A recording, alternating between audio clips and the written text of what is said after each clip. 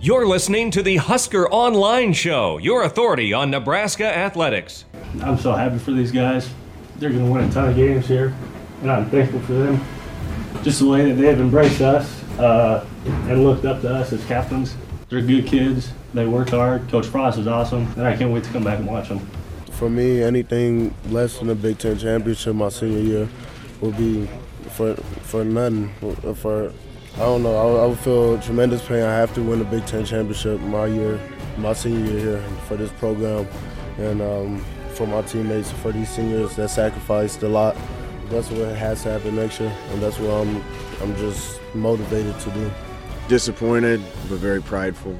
I got some fighters in there, and we need fighters. We've been missing a little bit of that, and that team is getting to a point that they expect to win, hate to lose, and are going to fight to the end no matter what.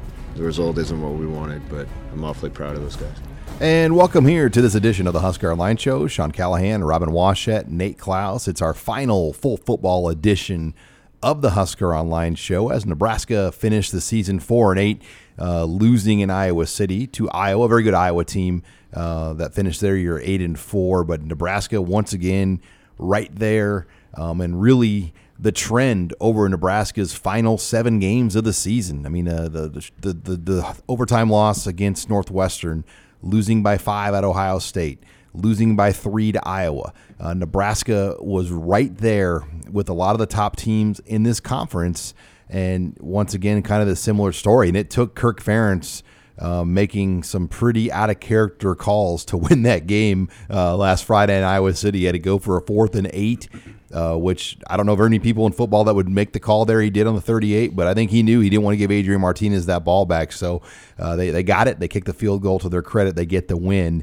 And Nebraska now goes home. And, there was guys talk about 5-7 bowl talk. As we now know, there's already 81 teams at 6 wins. There was no shot of a bowl at 5-7. So win or lose in Iowa City, the season was over, and you just got to move forward. And I think there's a lot of positives you can take out of it, and still a lot of questions that need to be answered going forward. Well, definitely. And this was a season where they had to go really, really low before things finally started to click and get better. I mean, you remember starting off at 0-6 and coming off that Michigan game, getting blown out by Purdue at home.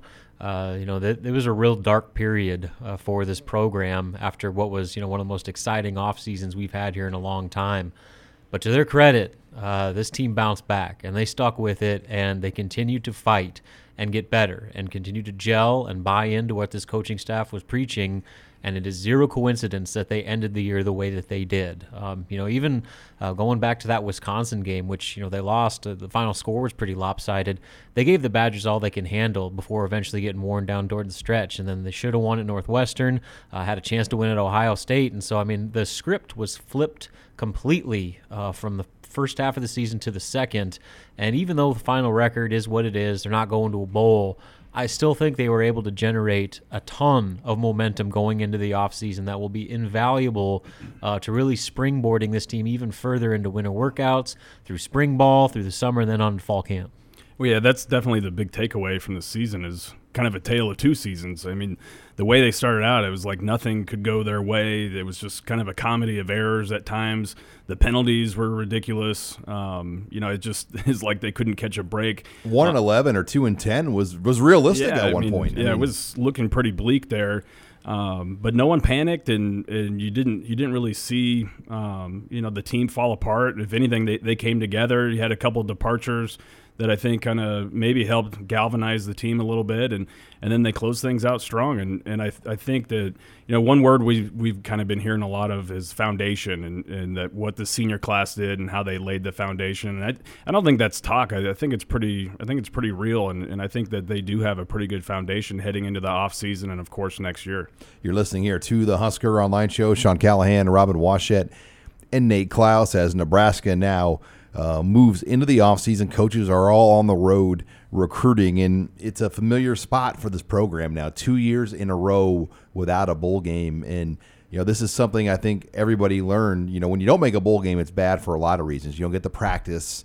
You just, somebody put this stat out there. If you go to a bowl game 5 years in a row, essentially your players get an additional year of practice because you get 5 more months of practice over 5 years, which equals an extra season. So that development time is huge, that time in the weight room. And Nebraska can only do so much. I mean, you can't practice anymore. You're done practicing. So Scott Frost hit on this before they went out to Iowa. The team is going to continue to lift and train at least for one good week starting next week. They wanted to give the players a week off this week, but next week the team will go in the weight room and do something. Because you go back to last year, guys, they went 50 days between any form of organized practice/workout, and we saw the results. Guys had to go to the hospital. Their bodies did not look good. And I think I remember Scott Frost told some folks after the fact, he goes, "Man, this team is the worst, most out of shape football team he's ever seen before." Yeah, and that can't be overstated. That when this, they got a late start getting here to begin with their duties that they had with Central Florida, and so by the time they showed up ready to go 100% with Nebraska, they were a lot further behind than anyone on that staff could have imagined. And that's because not only this team have a terrible end of the year where guys are essentially quitting in games and just didn't do anything for a full month, they basically had to set back their entire winter strength program basically to cater to where these guys were physically. And, that, again, the progress they've made over the course of the year is even more impressive when you take that into consideration. But they're going to still make the most of what they have this month. Like you said, next week they're going to do a full pre-winter conditioning week of workouts, go home for Christmas break, and then come back ready to go. And this next few months, I think, are going to be as important as any for building what 2019 could potentially be. You look at some of the games they lost, particularly in the Big Ten. That Wisconsin game, they were right with them until the fourth quarter, and Wisconsin just beat them down and took the game over with the running game. Same thing with Ohio State. Ohio State hadn't been able to run the ball all game, and then in the third quarter, they get going and start physically pushing Nebraska around.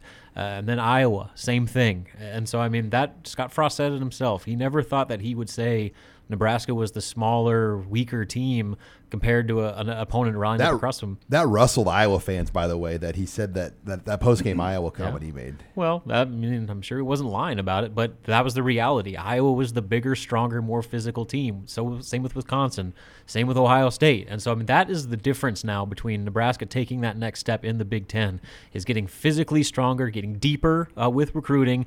And better players. Yeah, getting better players and having a more equipped team, especially in the trenches, to go head-to-head with the best this conference has to offer. Well, and I think they're hungry to make that progress, to get back to work. I feel like, you heard Mohamed Berry there in the open, kind of, these guys are a pretty motivated group. They obviously weren't satisfied by what happened, how the season kind of transpired, and they're really eager to get to work. Whereas last year, I felt like the entire season, pretty much, everyone was just kind of on cruise control, and no one was really bought in and worried about working and getting better. And so you're going to have a motivated group. You're going to be adding some mid-year enrollees, some new blood into this program. And what's the number going to be at mid-year, you think, right now? It's going to be pushing, depending on what happens between now and JUCO guys. Yeah, it'll be pushing 10. It'll be pushing double-digit guys that are going to be coming into the program, beginning the spring semester and going through winter conditioning and everything. Well, that will make a big difference, no doubt. Well, we're going to give some final thoughts here on both the offense and the defense, and Mike Wheeler will be in as we'll take your questions in the mailbag, and then we'll close the show with some recruiting talk as Nebraska's coaches out on the road in full force. We'll get Nate Klaus's thoughts on all that next. That's all next here in this week's edition of the Husker Online Show. You're listening to the Husker Online Show, your authority on Nebraska athletics. Whenever you have Coach Frost and this offensive staff, I think the sky's the limit. And obviously we have a lot of guys returning there, so it'll be exciting to see what we're capable of next year. Some other guys will have to step up, but I feel good about those young guys that you named there stepping in and making some plays for us. Obviously, towards the end of the year, I think we got a lot better as a group and executing what we needed to. But there's just this much, a little bit plays here or there that could really make a difference and I think win us a lot of those ball games. And welcome back here to this edition of the Husker Online Show. This segment of the show brought to you by Tanner's Sports Bar and Grill, 5 locations here in Omaha, 1 in Lincoln. Get on into Tanner's as they'll have all the conference championship game action that starts really Friday. You've got the Pac-12 game on and a bunch of big games on the weekend, the Big 12, Big 10, SEC, ACC title games, and then obviously all your NFL action and Husker basketball Sunday. So get on into any of the Tanner's locations to check out all the action. Well, guys, wanted to use this opportunity to just kind of give a final wrap on the offense for Nebraska. And I did a breakdown with the data we got from Pro Football Focus. And, a lot of things jumped out to me. But I think when you look at the biggest jump from a year ago to now that we saw the gains for Nebraska were the explosive type runs, particularly runs of 10 yards or more. Nebraska doubled their output this past year from a year ago, 88 runs of 10 yards or more compared to 44. The other number, though, that really got me, over 1,661 yards for Nebraska in the rushing game came after contact, where a year ago it was 979. So they really doubled their production on that number. And I think a lot of that you got to give credit to the strength and conditioning staff. That's speed, that's power, that's strength. And, when you see those types of numbers on paper, it really, I think, shows some of the gains guys like Divine Ozigbo made this past season. Yeah, Divine's the poster boy for that. He looked like a completely different player than any time we'd ever seen him in a Husker uniform before. And I don't know if that was more the strength coach or him just deciding to put the work in to get to that point, or probably a combination of both. But he turned his career around to where, obviously he was the first 1,000-yard back since 2014, and now he has a legitimate chance to make an NFL roster, potentially even be drafted. And if you would have said that I'd be saying those words in August, I would have laughed in your face, because I thought he was the one guy that was going to be the odd man out in that running back rotation. He just seemed like he didn't fit at all what the staff wanted to do. What it turned out, he was the perfect fit for what they needed to do, because he brought the physical element that you need to have in the Big Ten, especially in those November games when it's 20 degrees and a 30-mile-an-hour wind. But he also had that breakaway speed where when he got to the second level, no one was getting him. And that's what he never had until this season. So credit to Zach Duvall, but also a big credit to Divine Ozigbo, who for these players that are coming back next year, he is the perfect example of what happens when you fully dedicate yourself to what this staff is trying to do, the rewards you can get because of it. Yeah, I think a lot of people kind of pigeonholed him into being that short yardage guy before the season started, and then all of a sudden he was a completely different guy. And I think right around that Purdue game is where I felt like the running game for Nebraska really started to take off. And I don't know if that's just because that's when the line really started to gel, or if that's just when everyone got on. That's when Greg Bell left pretty much right after that game too. Yeah. So you look at all the improvements that were made, and I think maybe the biggest thing that stands out to me is that this is during a transition year. This is when, they're in a completely new scheme. And so, the improvements that took place between last year to this year, I think that you could possibly say that there's going to be even more improvement from year 1 to year 2 in the same scheme here. So I think that's what's exciting, looking forward to next season. You're listening here to the Husker Online Show. Sean Callahan, Nate Klaus, Robin Washett, as we talk offensive storylines here from the season. And guys, I think it's obvious Adrian Martinez's improvement too. I mean, you have to go there. And I'm serious. When I look at Martinez, I would not be shocked at all if he's a guy that would go pro after just 3 years. What I saw from him in year 1 was as impressive of a freshman season as you're going to see, considering Nebraska doesn't have the pieces a Clemson or Alabama or an Oklahoma or a Georgia has. For him to come in and do what he did, Ohio State, you saw what they just did to Michigan. And for him to do what he did in that game earlier this year, for all the gains he made, it is scary to think how good this guy could be and how special he could end up being if he stays healthy and keeps growing like we think. Well, that's the big question, is how much better can he get? Because he was really good this year. For a true freshman, it was remarkable, the strides that he made and how quickly he became a star sophomore in this league, and arguably the best player on Nebraska's entire team.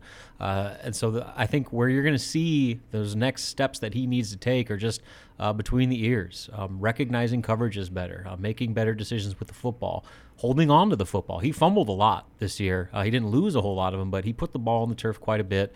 And just kind of those natural progressions that every first-year player has to make, going forward. And so I think once those things start to happen, combined with we all know about his athletic ability. I mean, he's a stud. But with the poise he's already showed as a freshman, it's a really short list of things he needs to do to take it to the next level. And Sean, you're not the only one who has a very, very high ceiling for Adrian Martinez. I remember after that Iowa game, Bruce Feldman from Fox Sports and The Athletic said that he wouldn't be surprised if Adrian Martinez won a Heisman Trophy by the time he left Nebraska. So, and that's just add him to the list of national writers who have watched Nebraska play and immediately see the potential Adrian Martinez has. Nate, if they were re-ranking Adrian Martinez now, knowing what we know, would he be a 5-star? I would think so. Yeah, I mean, you look at what other freshman quarterbacks did across the country, and Trevor Lawrence and him, really the only other guys that compare or exceeded what Adrian Martinez did were 5-star quarterbacks. And so, yeah, I think that you could definitely make a case that he should have been a 5-star. For sure, top 100. Yeah, for sure, top 100. And and he was kind of hampered by the fact that he didn't play his senior season. So shoulder injuries are a big deal. Yeah, and when it comes to rankings and that type of deal, that certainly factored into the equation there. But you talk about that Ohio State game, and you look at all the records that Dwayne Haskins broke this year. Well, that day, I think that Adrian Martinez was a more impressive quarterback. And so you're looking forward to next year, and I don't think it's crazy to say that he could be the top quarterback in the entire conference. Yeah, and you got to give credit to Mario Verduzco and Scott Frost. That was always a complaint amongst Nebraska insiders and kind of knowledgeable fans that Nebraska really never had good, true quarterback coaching. Danny Langsdorff, to an extent, was a QB coach. He worked with Eli Manning in the NFL, but he just wasn't given a good quarterback to work with. I mean, Tommy Armstrong wasn't the right guy for him, and he had to kind of force that to work. Tanner Lee is what he is. I mean, he had a lot of tools, but it just didn't work.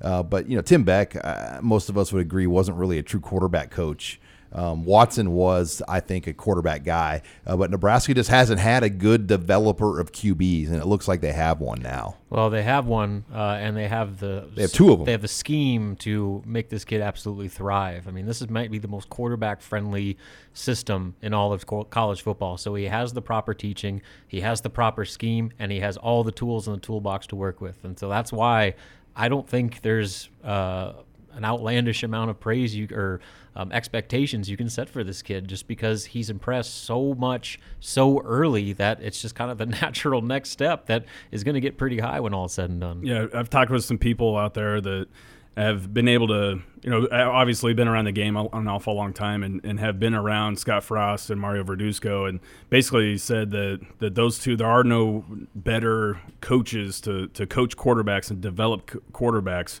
than those two guys. In fact, one coach told me that Verduzco was kind of the quarterback whisperer. So, and that no two guys really evaluate quarterbacks, especially for this particular system, better than those guys. So, when you bring all those guys together and you get someone that's as talented as Adrian, special things are going to happen. I don't know if you guys saw that BTN The Journey thing that they did on Adrian Martinez. They profiled Verduzco a little bit, kind of talked about how quirky he was, but his style is so it connects with Adrian Martinez so much. That's one of the things Adrian talked about. What sold him on Nebraska was that relationship he built with Mario Verduzco. He has all the trust in the world in what Mario is teaching him, and knowing that what he's telling him is going to make him better. And so when you have that connection from player to coach with this system and with this player, yeah, this summer when Mario, before the cigar and sunglasses thing kind of caught on a life of its own, I was in Kearney for that tour deal, and nobody had really known the cigar and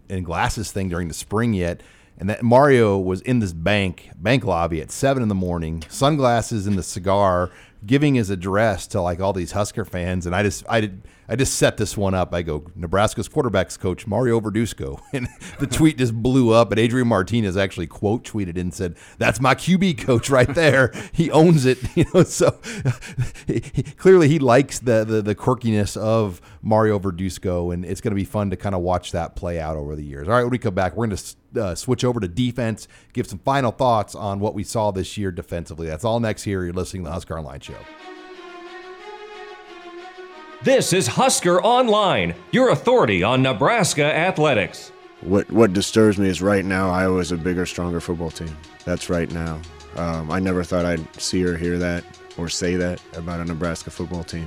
That we can fix. We can get bigger, we can get stronger. Give their guys credit. They've had 3-4 years, each of those players in Iowa's strength conditioning program. We've had 1 year as Zach. They leaned on us quite a bit, especially in the first half. Thought the defense did a great job responding. But I'm looking forward to the day we get that fixed where we're not going to get pushed around by anybody. And welcome back here to the Husker Online Show. Sean Callahan, Robin Washett, Nate Klaus. That was head coach Scott Frost following the Iowa game. Just the way Iowa pushed around Nebraska, and I thought that was the money quote of the day when Scott Frost in the postgame more or less said there should never be a day where Iowa pushes around Nebraska like that. And, the quotes like that, I mean, that's what's going to make this rivalry. Brian Ferentz and Scott Frost yelling at each other across the field during pregame when the players are going at it. That's what's going to make this rivalry. Kirk Ferentz doing things that he normally doesn't do. That's what's going to make this rivalry. And I'm excited for that going forward. But let's talk defense, guys, as you look at what's going forward. And Nate, for Nebraska, getting that pass rusher guy, it's almost been like trying to find a white unicorn. I mean, they just haven't been able to find a legitimate pass rusher guy in a number of recruiting classes. Yeah, it's been really difficult. And, in the past, you would look for that player to be a defensive end. Well, now in this system, it's going to be more of an outside linebacker, that edge rusher that's working in that 3-4 defense. So when they came here, they really didn't have anybody that quite fit that mold, and so that's been a priority, and it's difficult to find those guys, and so that's really, when you look at the recruiting class right now, that is definitely right towards the top of needs, and they're going to try to go JUCO route, try to go high school route to start to stockpile some players that can kind of bring more pass rush ability to the table. Well, I think along with the pass rush, what they need to do is establish just more depth with their front seven. That was a big issue towards the end of the season, just the lack of numbers, especially at inside linebacker.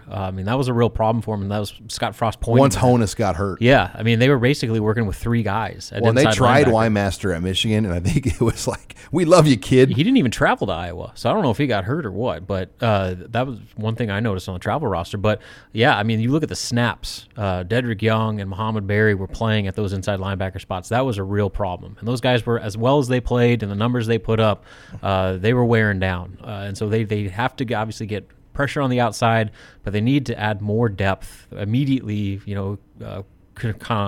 immediately contributor depth on the inside, add inside linebacker, and especially on the defensive line too, with losing a guy like Mick Stoltenberg too. Well, I think when you start to look at some of the positives, though, the aggression, Shenander came in Nebraska and he talked a big game about how they're going to play a lot more aggressive and force the issue, where Bob Diaco, as we know, his scheme was more of a analytical driven base. And you could argue if that was his scheme or if he was being told to coach the scheme that way based on the personnel Nebraska had. But we saw a lot more, 25 sacks this year versus 14 a year ago for Nebraska. There were 101 hurries versus 86 a year ago. There were 291 stop tackles made by Nebraska. That's tackles where the defense wins the down versus 255 the year before. As far as forced turnovers go, there were 5 forced fumbles a year ago, 12 this year, 9 interceptions, 11 this year. So you saw a number of 23 versus 14, a +9 difference in forced fumbles, interceptions year over year. So I think the whole point of forcing the issue, 43 pass breakups versus 19 a year ago, that was a big jump as well, 24 more from the year before over 12 games. So we saw some tangible evidence that things are going in the right direction, but man, they just need more ingredients to make this go. Yeah, they need more ingredients, and I think there's there's no question that there was a direct correlation between Nebraska's turnaround and their ability to take the football away. They weren't doing that at the beginning of the season, and suddenly, I guess maybe going back to that Northwestern game, they started to take the ball away, and it immediately translated into wins. So, I mean, that is clearly a formula. But one thing with the sack numbers and the pressure numbers, they dialed up a ton of blitzes, and a lot of them didn't get home. And that left their coverage in some vulnerable positions, especially in that Northwestern game where you're sending linebackers and DBs to try and pressure the quarterback. They're getting picked up, and you're putting yourself at a real disadvantage. When Iowa based that 4th and 8 call off the blitz, Yep. I mean, they pre-snap read that Nebraska was going to bring 7. The safety was off 10 yards. They're going to have Hawkinson go out 8 and dump him a ball, and that's how they won the game. So some people used, Nate, I think, Nebraska's aggression to Nebraska's disadvantage, where they knew those blitzes, they didn't have the players to get home. Yeah, well, it's catch-22. If you can't generate a pass rush with your normal 3 or 4 down linemen, then you have to get aggressive and bring your blitzers. But when you blitz, you're going to leave some things open. And with Nebraska's defense right now, I don't think they have the overall depth and playmakers there to be effective every time they blitz. So that's something that needs to be addressed in recruiting. But you're right, teams definitely use that against Nebraska. I think when you look at maybe position groups that took the biggest step, though, I think the secondary really impressed me, and especially that stat. Boodle. Yeah, I mean, DiCaprio Boodle with the interceptions and then the pass breakups too. We never saw the cornerbacks making plays on the football, especially last year.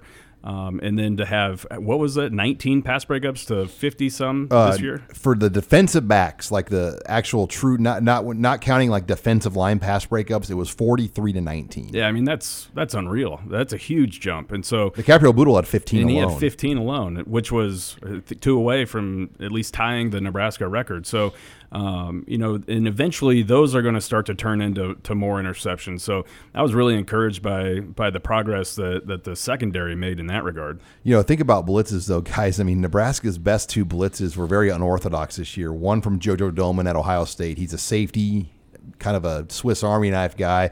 The other came from a safety, Antonio Reed. Mm-hmm. And that kind of sums up their pass rush in a nutshell. And Bob Welton told this to me before he left.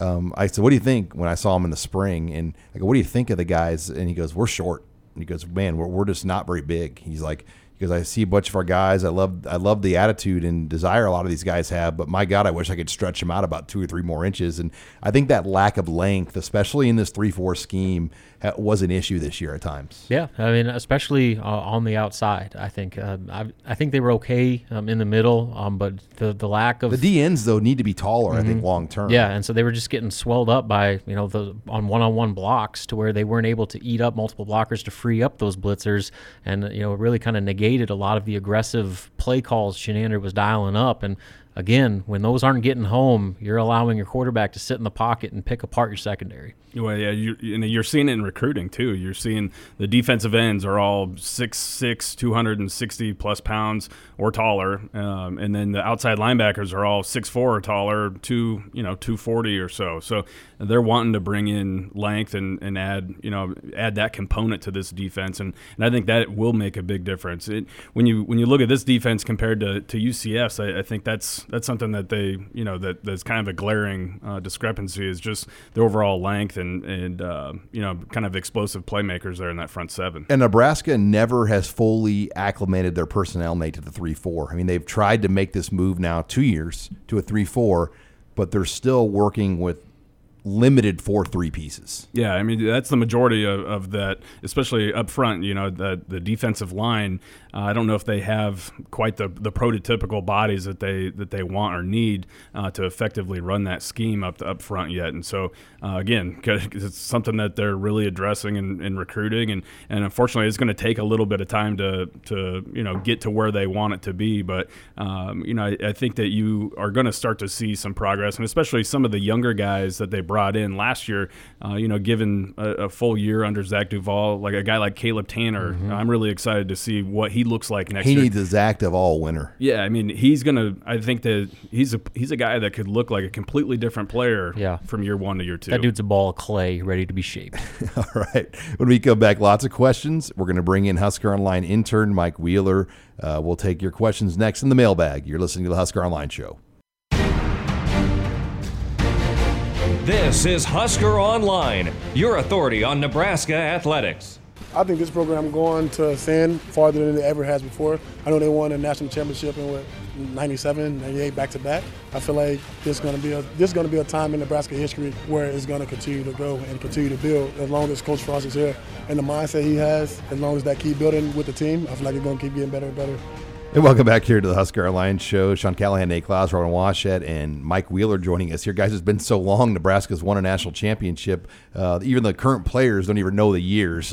He thought the back-to-backs came in 97, 98. So that kind of puts it in perspective. I mean, they weren't even born. What most recruits out there, know about Nebraska, and when you hear a guy like that. But got the mailbag segment. Mike Wheeler in studio with us. What do you have to start out, Mike? All right, so we'll start off here with next season. So of the defensive players who redshirted this year, who is going to make the biggest impact next season? I'd like to say Breon Dixon, but I just don't know enough about what he's done. Because I felt like in the spring he showed flashes, but there's clearly more to that puzzle that we don't know. But I'll say Cam Jones or maybe C.J. Smith. I think those are two names I'm really intrigued, especially with what Nebraska loses at the safety position. Yeah, C.J. Smith was going to be my pick, and especially I took them both. Sorry, it's all right. When he played, I can't remember what game it was. The game he got Northwestern. Northwestern. Yeah, I mean he was from that point on going to become a big piece to that defense, and the coaches were really, really upset that he suffered that injury because they have high hopes for him. And so assuming he comes back off that injury the way that everybody expects, I think that he is going to be at a prime position to take over quite a bit of workload, and this coaching staff feels really good about his potential in this system. I'll go with Braxton Clark. I think that he's a guy that obviously they really like. They've talked an awful lot about him and what he has been doing in practice. Didn't necessarily get a ton of opportunities this year in the 4 games that he could have played in, but I do think that he's somebody who could take a big jump and make an impact next year. All right, so the next one here, this was actually posted on the board as a poll here, and I'm kind of interested to see what you guys have to say about it because I think you can make arguments both ways. But if you could only have one Robinson, which would it be, Ty or Wandale? Wandale. I just think for this offense, I mean, he's like the perfect player made to play in the Scott Frost system, the Oregon system with Chip Kelly. And quite frankly, I'm actually surprised that UCLA wasn't a bigger player for a guy like Wandale Robinson. You would have figured Chip Kelly would have been all over this kid. Yeah, I think Wandale is kind of a no-brainer just because, I mean, the numbers he could put up in this system, like you said, Sean, it's tailor-made for a guy of his skill set. And if Nebraska were somehow to get him to flip, that could potentially change this offense for years to come. Yeah, to me, it's I'm kind of torn because they definitely need a guy like Ty Robinson up front along that defensive line, but I do think I have to go with Wandale. He's a day one instant impact guy and is going to be a Rondale Moore type of guy where I think he's going to make a name for himself in whatever conference he ends up playing in from day one. I had the biggest slip up on Big Red Wrap Up. I called Wandale Robinson Rondale Moore just because they're so similar. Their names are so similar, and both from Kentucky. Rondale. It sounds like just hard to keep those guys straight. All right, what do you have next, Mike? All right, so we'll switch over here now to basketball. The current record right now is obviously 6-1. Now that we're a few games in, what do you think the basketball non-conference record will be?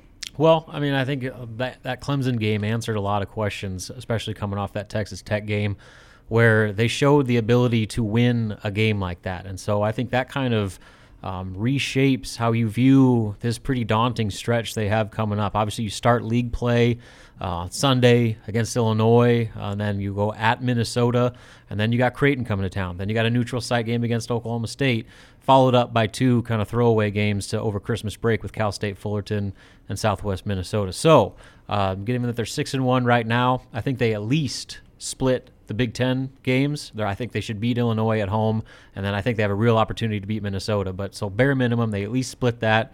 They should beat Creighton at home, and they should beat Oklahoma State in a neutral site game. What's Oklahoma State doing this year? They're okay. They lost a lot from last year. They're really recruiting at a high level right now, but I don't know what their record is offhand, but I know that they're rebuilding. The fact that that's in Sioux Falls, South Dakota, with a 3,200-seat arena that's going to be jam-packed with primarily Nebraska fans, that's a game you should win. And so you finish that up with 2 more games. You're looking at maybe potentially 1 loss over the next 6. And so, I think they have a real chance to get to 10, 11, it's maybe funny, 12 wins. They play Brad Underwood and then his former team, kind of like in a similar stretch to Illinois and Oklahoma State. But do they do you get the sense the coaches, Robin, like to play these league games? I know it's good for TV because the bowl games haven't started yet, so it almost allows the Big Ten to kind of cram a week's worth of content in before college football bowl games begin. Yeah, I don't think they do, just because, you're talking about hugely important games a month earlier than they're supposed to be played, and there's still so much that you're trying to learn about your team. Nebraska's in a bit of a different situation this year where they've got a pretty core returning nucleus that you already know what you got, but a couple years ago, if they would have done this, the team that you are in November compared to the team that you are in December compared to the team you are in February are sometimes completely different. So no, I think by and large coaches don't like these early conference starts. All right, now heading over to Champaign. How surprised were you guys that the Illinois AD doubled down on Lovey and gave him an extension? Do we know, though, did the buyout number increase or did just the years? Because I don't know if that's been disclosed fully yet on that. Because if they just extended him in terms of years, but the buyout stayed the same, it really means nothing in the grand scheme of things. It's just more of a recruiting thing to put out there. But yeah, I don't know if they have a choice. Josh Whitman is not in a position to fire Lovey Smith because the two of those guys are linked side by side. And man, they improved this year. But he's doing it with kind of leftover players. AJ Bush had to come in and win him a game, and it just I don't know. I don't see that working. Yeah, they're tied at the hip, but Illinois' their athletic department has no money. Their university has no money. The state's broke. Yeah, and so the idea that you're going to fire this coach that you've invested a ton of resources into, and then buy another new coach after hiring a new basketball coach, after renovating your basketball arena, it just would not be a smart financial decision. Their facilities whatsoever. They're building there are huge too, right? Yeah, so they're already dealing with some tight budget situations, and to fire your coach, who was handpicked by your athletic director, probably wouldn't be the best move. I really wasn't surprised by it. I think I look at it as a kind of a recruiting ploy. This is a deal where the Lovey and the AD are tied at the hip, and I really wasn't surprised to see him extended. But if he doesn't, 2 years from now, if things don't get on the right track, or if their recruiting doesn't really explode, then they're really going to have to look at making a move, I think. All right, we got time, Mike, for one more. What do you got light to end on here? All right, so with this senior class now departing, what story involving a departing Husker senior is your favorite story to tell? I don't know. I think you can go a lot of directions on this one, Mike, but just Divine Ozigbo and the way he hung around, because I think most people kind of wrote his transfer ticket, especially after the spring and Greg Bell coming in, and just the resiliency that he showed to kind of hang in there. It can be used as an example to a lot of guys. I look at even like a Jalen Bradley. The prospects of him playing don't look good at Nebraska, but a guy like Jalen Bradley should look at a Divine Ozigbo and say, you know what, I'm not giving up on myself yet. Look at Divine Ozigbo. So that's one when I look at stories from this senior class, and I'll be honest, I wrote off Divine Ozigbo. I wasn't expecting much from him this year, and so he's one that really sticks out to me. Yeah, Divine's got to be at the top of the list, but I'll go an easy one and do Stanley Morgan. He's a guy that we talked about for the last 3 years about how good he could be if he were able to reach his full potential, and he had an opportunity to bail on this thing, make an early jump to the pros, and took one phone call with Scott Frost and Troy Walters, decided, hey, I want to come back and I want to really do special things at Nebraska. And the team success obviously wasn't there, but Stanley Morgan, it was no fault of his. He ends his career statistically as the greatest wide receiver in program history. He owns basically every single record, and it's a real credit to him. You just listen to Scott Frost talk about Stanley Morgan Jr. I mean, there are not enough words in his repertoire to give enough praise to Stanley and the job he did and what he meant for this team. We talk about the seniors laying the foundation. Stanley's right up there at the top. And so on the field, he did a ton, broke all the records, but I think his contributions as being that kind of face of the program, senior leader in the locker room, was just as valuable. Yeah, those are probably the top two guys that I would go with. But sucks being the guy that goes last. It does. But I'll go with Aaron Williams. I mean, he's coming off that shoulder injury. Really didn't see a ton of time last spring, and even during fall camp, it looked like he was the odd man out in the back end of that secondary. But he came back and he had one. I think he had a heck of a year this season, and and I think a lot of us, we're kind of doubting his abilities coming off that shoulder. Honorable mention to Luke Gifford too, fighting through injury, played career to have a great senior season, and again, another one of those locker room guys that was invaluable to this program. All right, when we come back, we'll close the show as we'll talk some recruiting with Nate Klaus. You're listening here to the Husker Online Show. You're listening to the Husker Online Show, your authority on Nebraska athletics. Recruiting is more intense than it used to be in general. There's not a lot of people that are hidden anywhere. It's competitive, but we got such a great product to sell here at Nebraska, such a great community, such a great fan base, facilities. I think people recognize the direction that this thing's headed, so we're going to try to capitalize on this momentum for the next 2 months. And welcome back here to the Husker Online Show. Sean Callahan, Nate Klaus, final segment here as Nebraska is in a 3-week recruiting period here where the coaches can be out on the road before the December 19th signing day. You get 3 full weeks in living rooms. That means you can visit each one of your targets one time per week. Scott Frost is allowed one visit over that whole period. So this is it. I mean, this is the crunch time, and this has changed the coaching landscape, how coaching hires and fires are made because of this early signing day. Nate, what are your impressions thus far of Nebraska's work on the road here in week 1? Well, they've been extremely active, as we expected them to be, but they've been literally from coast to coast, from Savannah, Georgia, all the way out to L.A., and everywhere in between. So I like their strategy. They went out and they hit a lot of their commits right out of the gates, and now we're starting to see them get more into some of their top targets. A guy like Ty Robinson, for example, the Rivals 250 defensive end out of Phoenix. Wandale Robinson. Yeah, Wandale Robinson.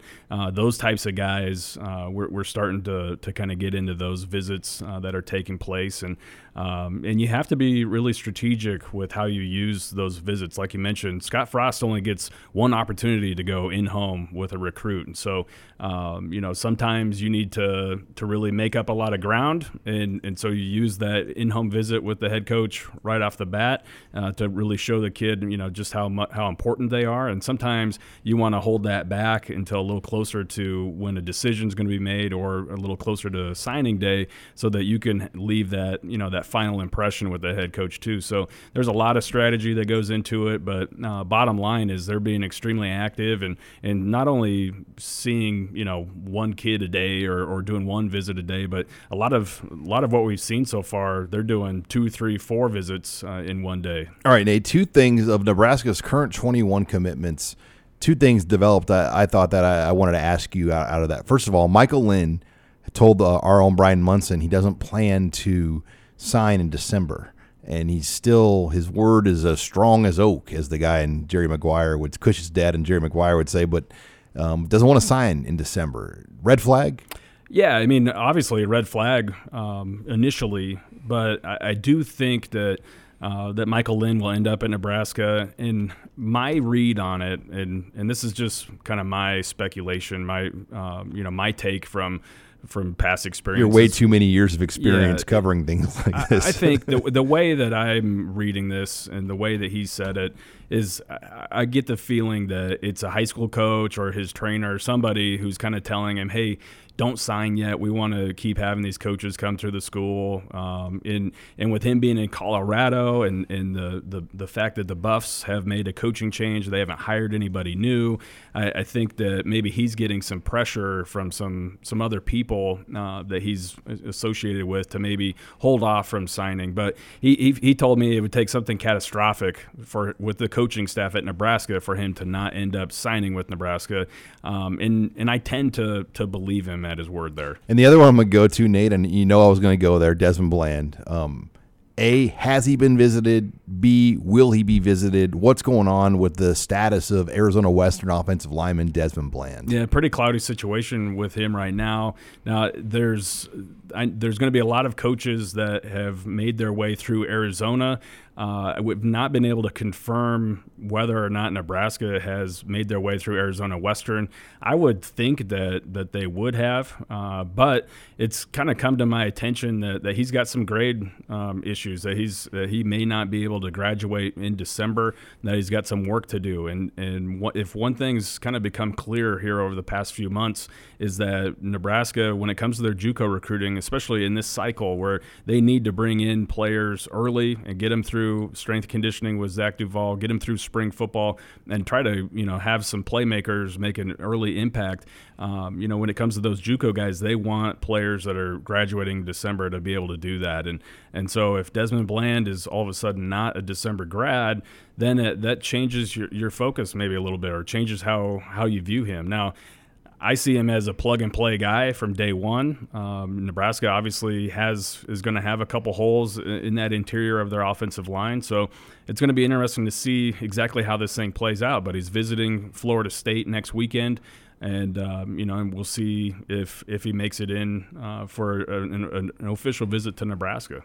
You're listening here to the Husker Online Show. Sean Callahan and Nate Klaus, as we discuss the first week of recruiting for the Huskers. Now, Nate, Nebraska will have visitors in town the next 3 weekends, theoretically. What is this weekend kind of shaping up to look like as far as the visit weekend? Well, so far, it looks like it's going to be a little bit of a lighter weekend. You've got all the coaches that have been out on the road all week long, seeing a lot of the commits, and so far you're looking at Garrett Snodgrass, the athlete commit, linebacker commit out of York. He's going to be taking his official visit this weekend, as well as Ethan Piper, the offensive lineman, defensive lineman out of Norfolk Catholic. So a couple of in-state guys right now, and I wouldn't be surprised if there's maybe a surprise or two that makes their way to campus. But it's going to be the weekend of December 7th, 8th, and then that last official visit weekend before the early signing period, where you're going to see a lot more official visitors, I guess I should say, more so than this particular weekend. When you look at the number, Nebraska 21 commits theoretically today, what do you think the December signing number is going to be at? I think it could approach 25, and I think out of if they're right around 24, 25 commitments, I think that you're going to see pretty much all but maybe one or two of those guys sign. And then, which kind of leaves just a handful of guys for them to really focus on and to really, kind of pay attention to in that stretch run in January. So I do think that we'll see the large majority of this class, or the large majority of the remaining spots, kind of filled up here over the next few weeks. And the one thing that's interesting about this year's recruiting cycle, Nate, is there hasn't been a major coaching move that's made. I don't consider Colorado or potentially a Purdue. Louisville is one of the bigger ones, but USC's sticking with Helton. The SEC, I don't think there's going to be one at all, is there? Yeah, probably not. So the SEC just made all their big ones a year ago. Within the Big Ten, Lovey staying in Illinois. So the lack of coaching changes. I think the data of signed guys in December this year is going to be much higher than what it was a year ago. Yeah, definitely. With that coaching carousel that you saw last year, that caused a lot of guys to decommit, kind of open things back up, and take a step back and wait to see exactly how the dust was going to settle on the whole coaching landscape. And you're not going to see near as much movement this year. There's still going to be some movement, and there could be a few more dominoes that kind of fall, but not out of those major schools. I think with USC keeping Clay Helton, that kind of prevented a large domino effect from really taking place. All right, well, that wraps it up here for this week's edition of the Husker Online Show. There'll be plenty to follow over the weekend as more recruiting action, and then Robin Washett will have all the coverage from the Nebraska versus Illinois basketball game. That's a Sunday game at 4 o'clock here in Lincoln. Thanks again for joining us this week on Husker Online, your authority on Nebraska athletics.